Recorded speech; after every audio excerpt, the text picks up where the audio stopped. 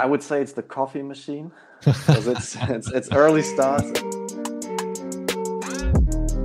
Welcome inside the Coaches Room, the podcast for football coaches that want to develop. Every week we talk to elite coaches and backroom staff about their personal development and how they develop their players. Hey Rebecca, welcome inside the Coaches Room. You have to choose very well first. Before you take the job, do your homework. The competition is so big with people in football, it's very easy to be behind, and I don't want to be behind. It was almost like a grenade. So you throw the ball, I don't want it, you have it. Oh yeah, Like, that is criminal. Me, I have to make sure that these players are performing the best, my team, and that's it.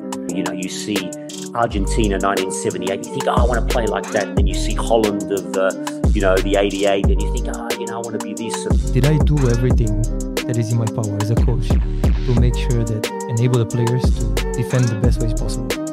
I like to accept new challenges. I like to aim high. I came through a coach education pathway that was very much freeze, tell the players what to do, move them in, physically dragging them, That's my job, to bring coffee for me done.